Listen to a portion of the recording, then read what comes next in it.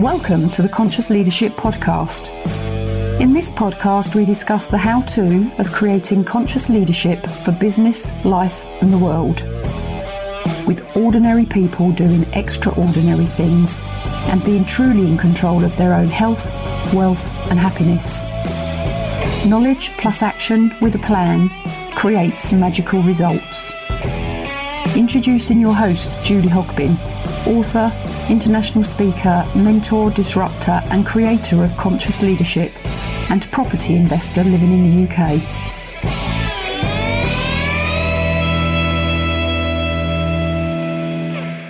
This is Julie Hogbin, Conscious Leadership Podcast, talking to Kate Ashley Norman.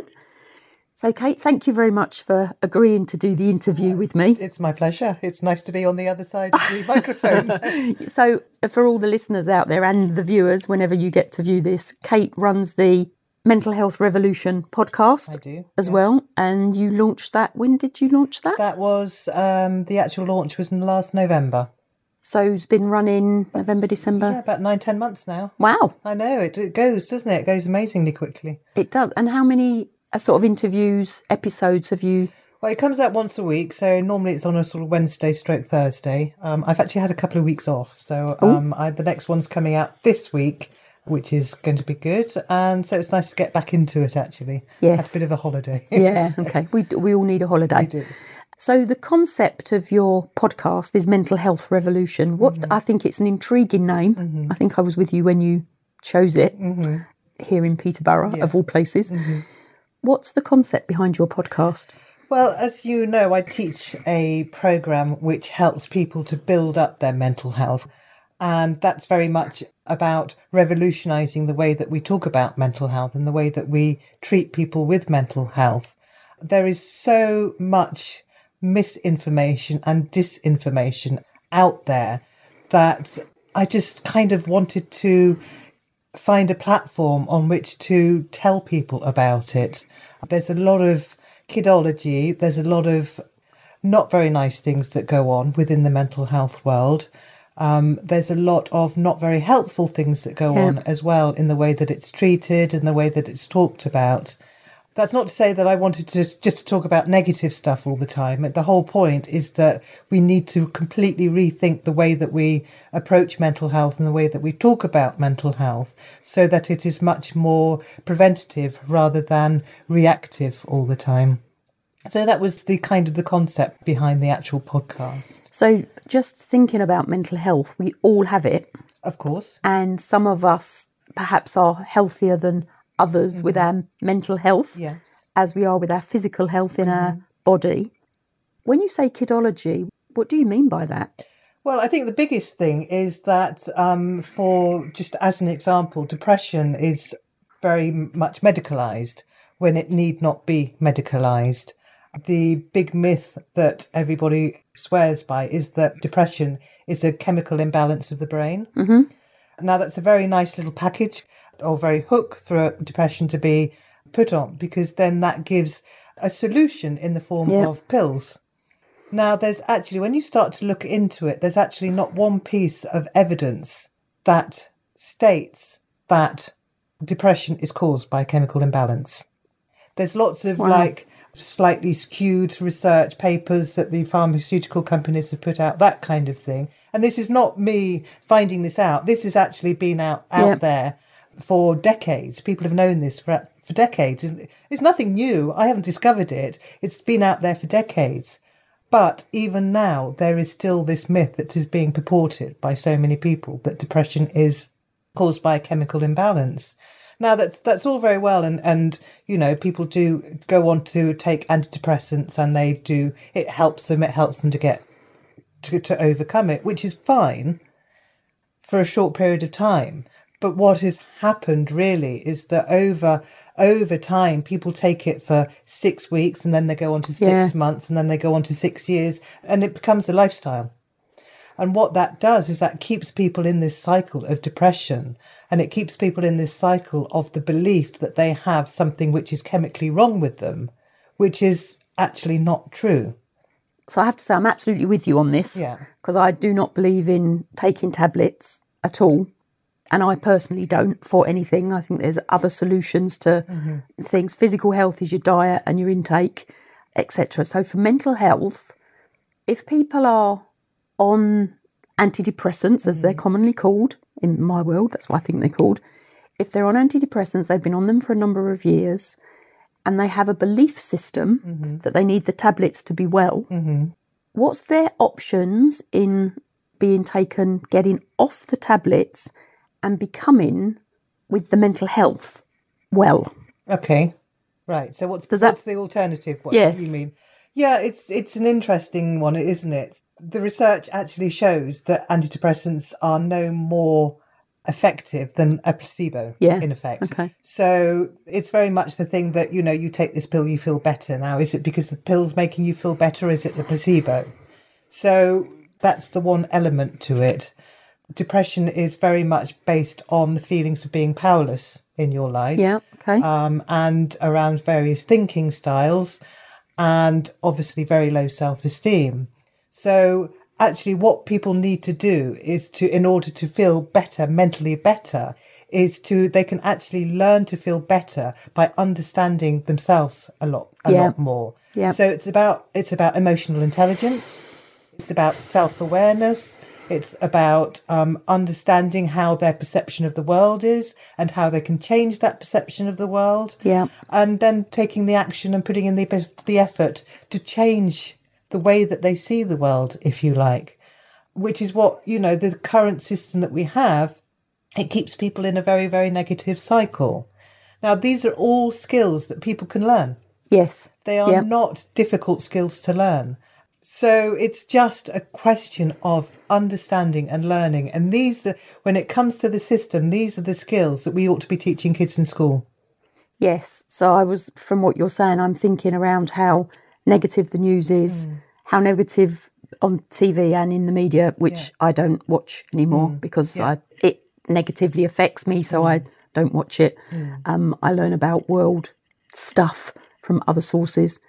It's really interesting how, and perhaps in the UK, and I'm not too sure around the rest of the world, we have, and the phrase that's just popped into my mind is the tall poppy syndrome. So if you stand above and you are different to, you are cut down. Yeah. And what I'm hearing is that with the negativity that we perhaps breed into and surround ourselves with, that won't help our mental health without a good dose of looking at how we can believe that we are worth more. Yeah.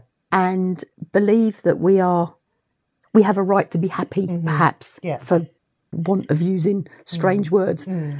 So how would you be able to help people improve their self-esteem, their self-worth, their level of feeling of being well and happy? How can you help them do that? It's just by changing the way that they think. It is as simple as that. So it's just a belief system. So your self-esteem is just a belief system. So there's a simple solution of if you change how you think, it will change the results. Yeah. So if you change how you think and feel, it will change your behaviour. Yeah. If you change your behaviour, you'll change how others think and feel about you, which ultimately changes their behaviour. And if they're behaving differently to you, that will change how you think and feel as well. So is there a cycle within? It's almost a cycle, but it's almost not about the other people anyway, because you Just can't about control. yourself. You can't control how other people are to you, and when you start to understand how other people try to control you, and how you try to control other people, and the anxiety that creates in itself, you begin to understand the relationships between people so much more. Yes. So when it's control is a big issue, I think, in a lot of relationships, and people don't see it because quite often it comes as well from a place of love. When you love somebody, you want to do everything for them, or you want them to be happy, so you try and create a life for them. Yes. And quite often you get resistance because people don't want to be controlled. Yes. So absolutely. It's a really interesting concept, actually, when you start to get into it, how other people do, the control that other people have over you and vice versa. Yes. It's a big source of anxiety for a lot of people. Yeah. But they don't realise it. They don't realise where that anxiety is coming from. Yeah. Okay. So going back to what you were saying about children, so if we give our children, and I don't have children, but I know you do, if we give our children a good start in life and we can teach them that mental health is something to be looked after, how can parents provide that for their children? I think by letting them get out into the world and make mistakes, I think, is one of the big ones. Right. Life is predictable in its unpredictability. Yeah. And we all are going to go through waves of good times and bad times, and when things are going right and when things are going wrong. And, you know, quite often it feels like all the wrong things are happening all at the same time. And, you know, and we need to be building the skills so that kids can ride the waves of the lows. They strengthen themselves at the high point so that they can ride the lows with, you know, with volition and with strength. They need to be able to make mistakes. They need to be able to fail. Perfectionism is a big thing, I think, in children, particularly in schools. So that perfectionism, they need to learn not to be perfect. They need to learn to tolerate the grey areas, if you like. We need to maybe talk to kids in a less mental health kind of language. What do you mean by that? So it was quite interesting. I was actually this morning reading an article in the paper about how children are being taught to use words like triggers and anxiety and panic attack. They're being taught to use those words? Well, taught in the way that because mental health is being so talked about in schools, so schools have to be very aware of what's going on. Yeah. So the kids are obviously picking up on this, and a lot of it comes from the language that we use. Yes. So when kids are, you know, when you've got a sort of a 14, 15-year-old girl who's saying she's being triggered by something she's seen in social media and it's triggering her anxiety, she's learning the language of mental health. Yes. So instead, actually, what we need to be teaching them is not that she's being triggered, but actually that she's looking at something in a certain way. But if she had high self-esteem and stronger thinking, you know, she managed her thinking better. She was less, maybe she's a bit catastrophic. Teenage girls can be a bit catastrophic in the way that they react to things sometimes. Then she wouldn't be triggered. Her anxiety wouldn't be triggered. Yeah, okay. Do you understand where yes, I mean? I do. It's about coming from it from a completely different point of view. So it's not about blaming the social media and what's happening outside, because you can't control everything that's going on outside. Yeah, no, you can't. It's about building the child up in a really positive, empowering way from the inside. Which would start at a very young age. It can start from toddlerhood, really. Yeah, it's very interesting because I've been having thoughts recently. I only discovered, and I think this has something to do with what you're saying. I only discovered probably a couple of years ago that my mother hated dentists, hated them. But I don't have that fear. Yeah. So something she did all the way through my upbringing allowed me not to be anxious around dentists, going to the dentists and, you know, keeping. So there's something in around, for me, how our parents bring us up.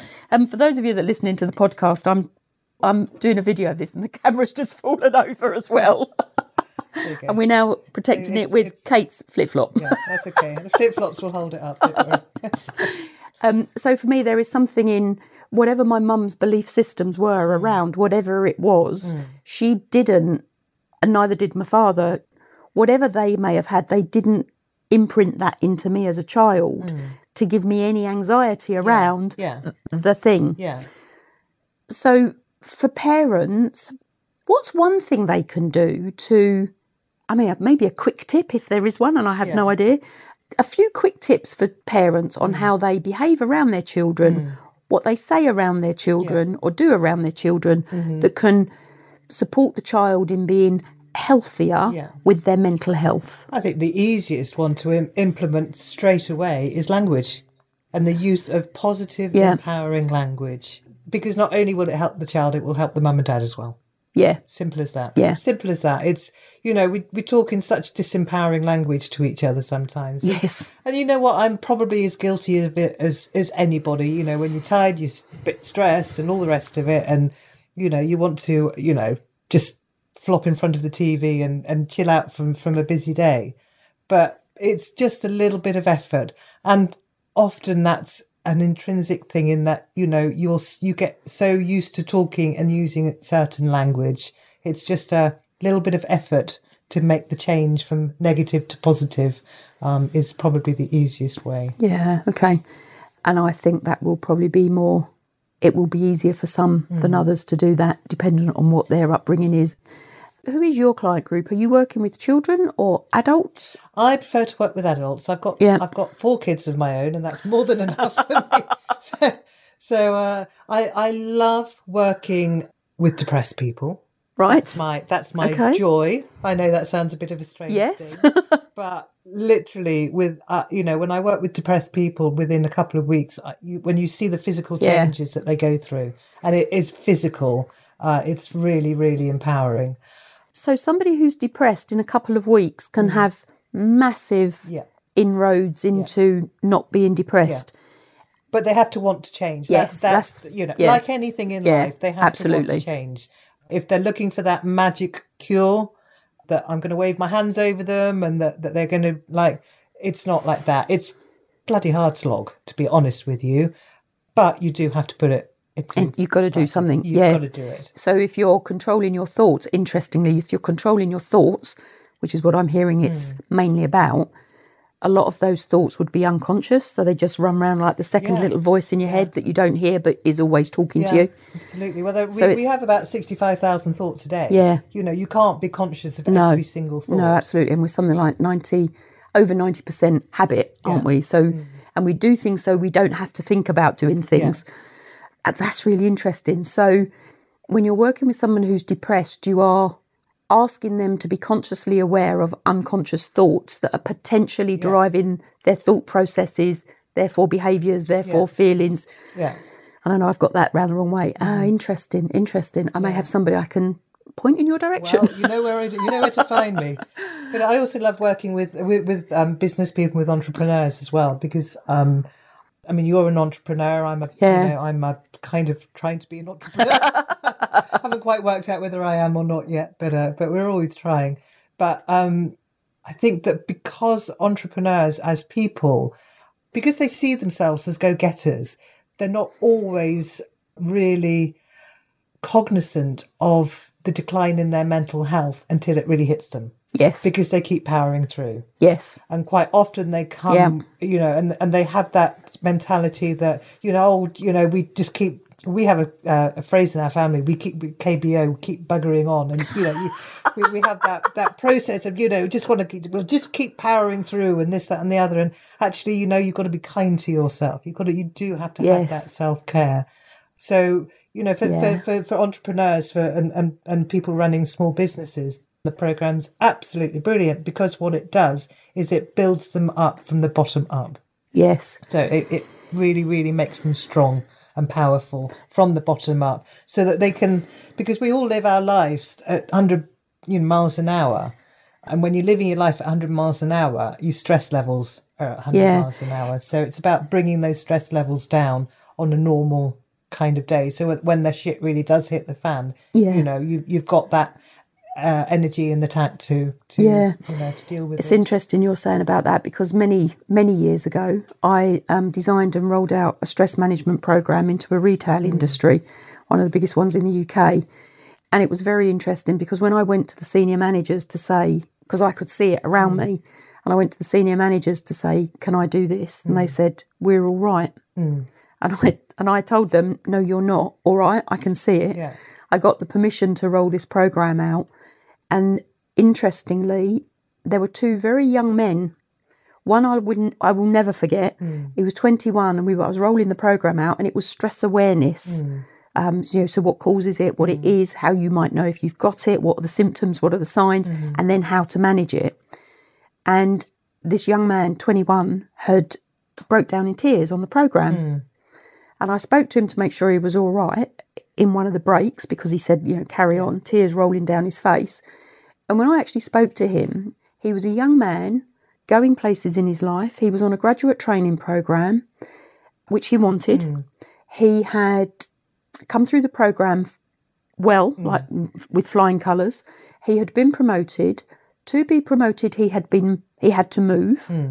At the same time all that was going on, his fiancée at the time had become pregnant. So that was additional pressures on him to look, new baby on the way. And then he had to move, and it was for 6 months, I think, or a 9-month placement for the next stage in his career. And he wasn't doing very well. His performance had gone down, and it had gone down on a very gradual slope, to the point where, prior to coming on the programme, his area manager had said to me he was going into performance management measures the very next day. And this young guy didn't know it. So we did the 2-day programme, and I phoned his area manager up and I said, there is absolutely no way we can put this guy through performance management process. He needs care, he needs support, he needs help, because he's so unclear in his thoughts about what it is he should be doing, and he actually thought he was doing it, that we need to support him in becoming well again, because he very clearly wasn't. And what happened in this case was that the organisation acknowledged the fact that they were partly to blame for the issues going on. I spoke to him after the event and said, what is it you really need? Because it was about what he needed. We organised a transfer. He went back home. So it took the pressures off of moving. It put him back with his fiancée. Took the pressures off of paying for a flat and trying to buy a house and all those financial issues. He then went down to 3 days a week because he got worse before he got better. And about 2 years later, and then he left the organisation. And about 2 years later, he actually rang me up. This is a real blast memory from the past. He rang me up. He found me. I was still at the firm. He rang me up and said, thank you for the 2 days. Thank you for having the conversation with you that you did. Thank you for talking to my area manager. It was the best thing that could ever happen to me in my life. He was 21 years old.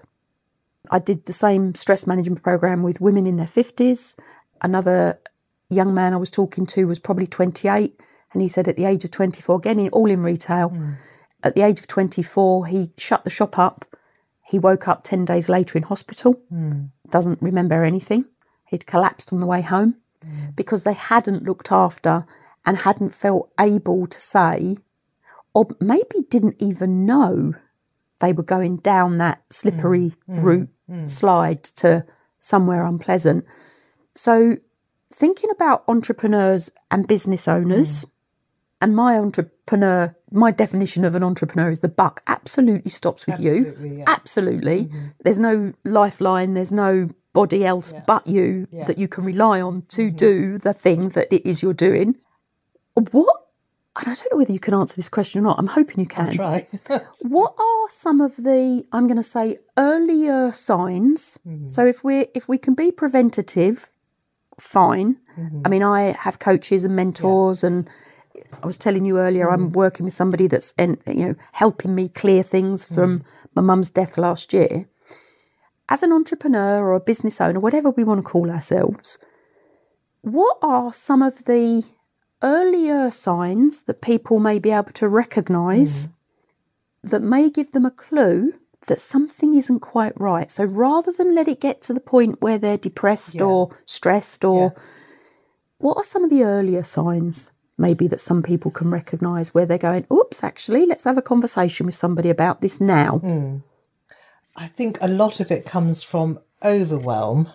So when you're looking at that decision-making process, so we're talking about like the buck stopping with that individual, the inability to make decisions with clarity is an issue. Yes. When you're trying to build a business. Yeah. So I think that if there is ongoing confusion in that decision-making process, I think that's quite a big sign, particularly if in the past you've been quite focused on decisions and can make decisions quickly and easily. I think that's quite a big one because as an entrepreneur you need to have that clarity of thought. What happens when you get stressed is that your whole vision kind of narrows down and you become very tunnel visioned. Yes. Which in many respects is quite good because you focus on what's right. But if you like that all the time, then you stop looking around you. Yeah. And then you can't make those decisions anymore. Yeah, because you haven't got the width, the breadth Yes. of knowledge and outlook, if Yes. you like. So I think that's probably a quite a big one. Could you work with people in that position? Oh, yeah, definitely. Oh, yeah. Yeah. It all comes from the same place. Everything Yes. comes from the same place. So yeah, totally. Yeah, okay. It's a really interesting. Do you know what, Julie? There's nothing complicated about it. No. And that's the thing. We overcomplicate things. And Yes. It doesn't have to be complicated. Yes. I like that. Oh. I like it not being complicated. Yeah. No, it's actually very, very simple. And when you know it, you think, why the hell didn't I know this before? And this is interesting as well, going back to children and going perhaps back to the education system and how we're taught a certain way. We're not actually taught how to think No. and to think. No, we learn it from parents, we Yes. learn it from our friends, we learn it from our teachers. So we learn it from all these different influences. Yes. And I know there's been, my background's learning and development and management and leadership development. And I know there's research done on how there's 4 key areas that we as adults need to be able to learn. And one of those things is self-concept. Mm-hmm. So what we believe to be true. Yeah. There's another one around timing, about as adults we need to learn when the time is right, because otherwise we forget, basically. Mm-hmm. And it has to be right for us. Mm-hmm. There's one, I'm not probably going to remember the 4. One is around the motivation, so what's in it for us now, and experience. So as adults, they're the 4 things as adults that make us different to children. And if we can tap into our previous experience, it's easier for us to learn. Yeah. Because it makes it relevant. So I'm just thinking around with entrepreneurs, small business or business owners who maybe are just walking into that field. And this is a few thoughts I've been having recently around, the title of this podcast is Conscious Leadership. And if we can consciously lead rather than leading from our unconscious and not knowing what's driving us, we can create far better results far quicker for us, for our family, for our loved ones. And we are more aware of the decisions we make and why we're making them, which is exactly linking into what you're talking about, mental health, because a lot of it comes from that. What I see a lot of is that people know they want to make money. Mm-hmm. They see the wealth aspect of being in business, and they are unaware that some are, not all, so I'll put a proviso on that. Some people run for the wealth without looking after the health, like physical and mental. Yeah.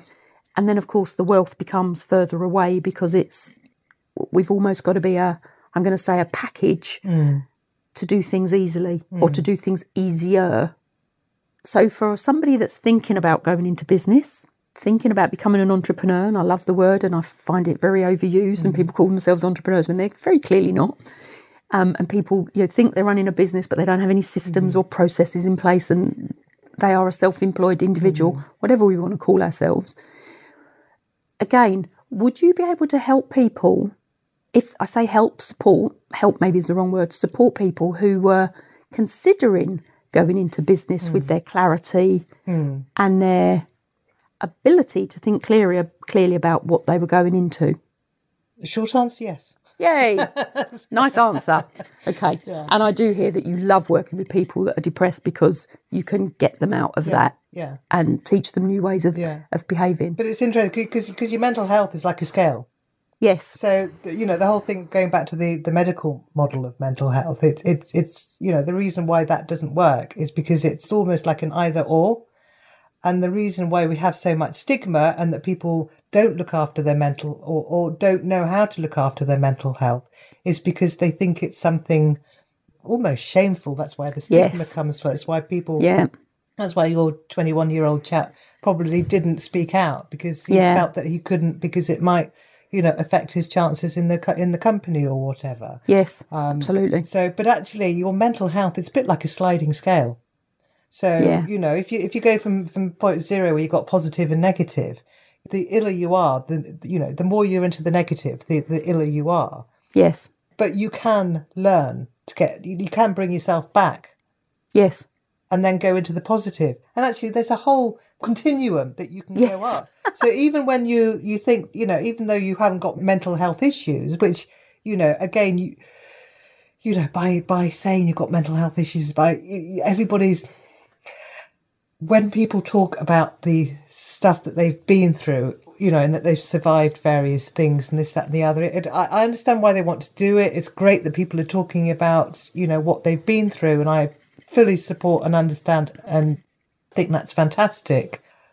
But that's kind of normal. Everybody goes through stuff. Yeah. And it's about getting back into the positive. And then there's still so much further to go. Once you're well and you're mentally strong, you know what? There's still further you can go. You can still go off that scale. Our minds are such powerful things that no matter how much shit gets thrown at it actually can overcome it. Yes. It has that ability to overcome it. I absolutely 100% totally agree with you. Yeah. It's untapped. It is. It's totally untapped. Yeah. Okay, so if somebody wants to get in touch with you, how do they do that? I do have a website called, funny enough, www.kateashleynorman.com.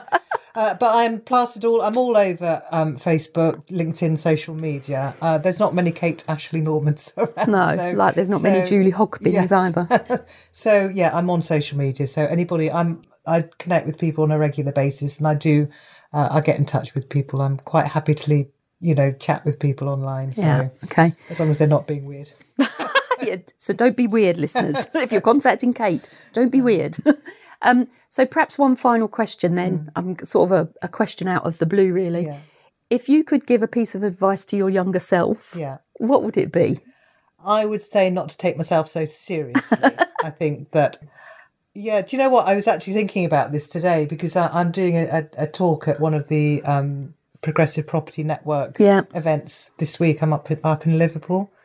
And one thing that I've really struggled with when I've been putting my talk together is my story. I've been very open about the fact that I've never had a mental health issue. Yeah. And I still stand by that. I've never had a mental health issue, but I have had a lot of issues that I've gone, things that I've gone through in the past.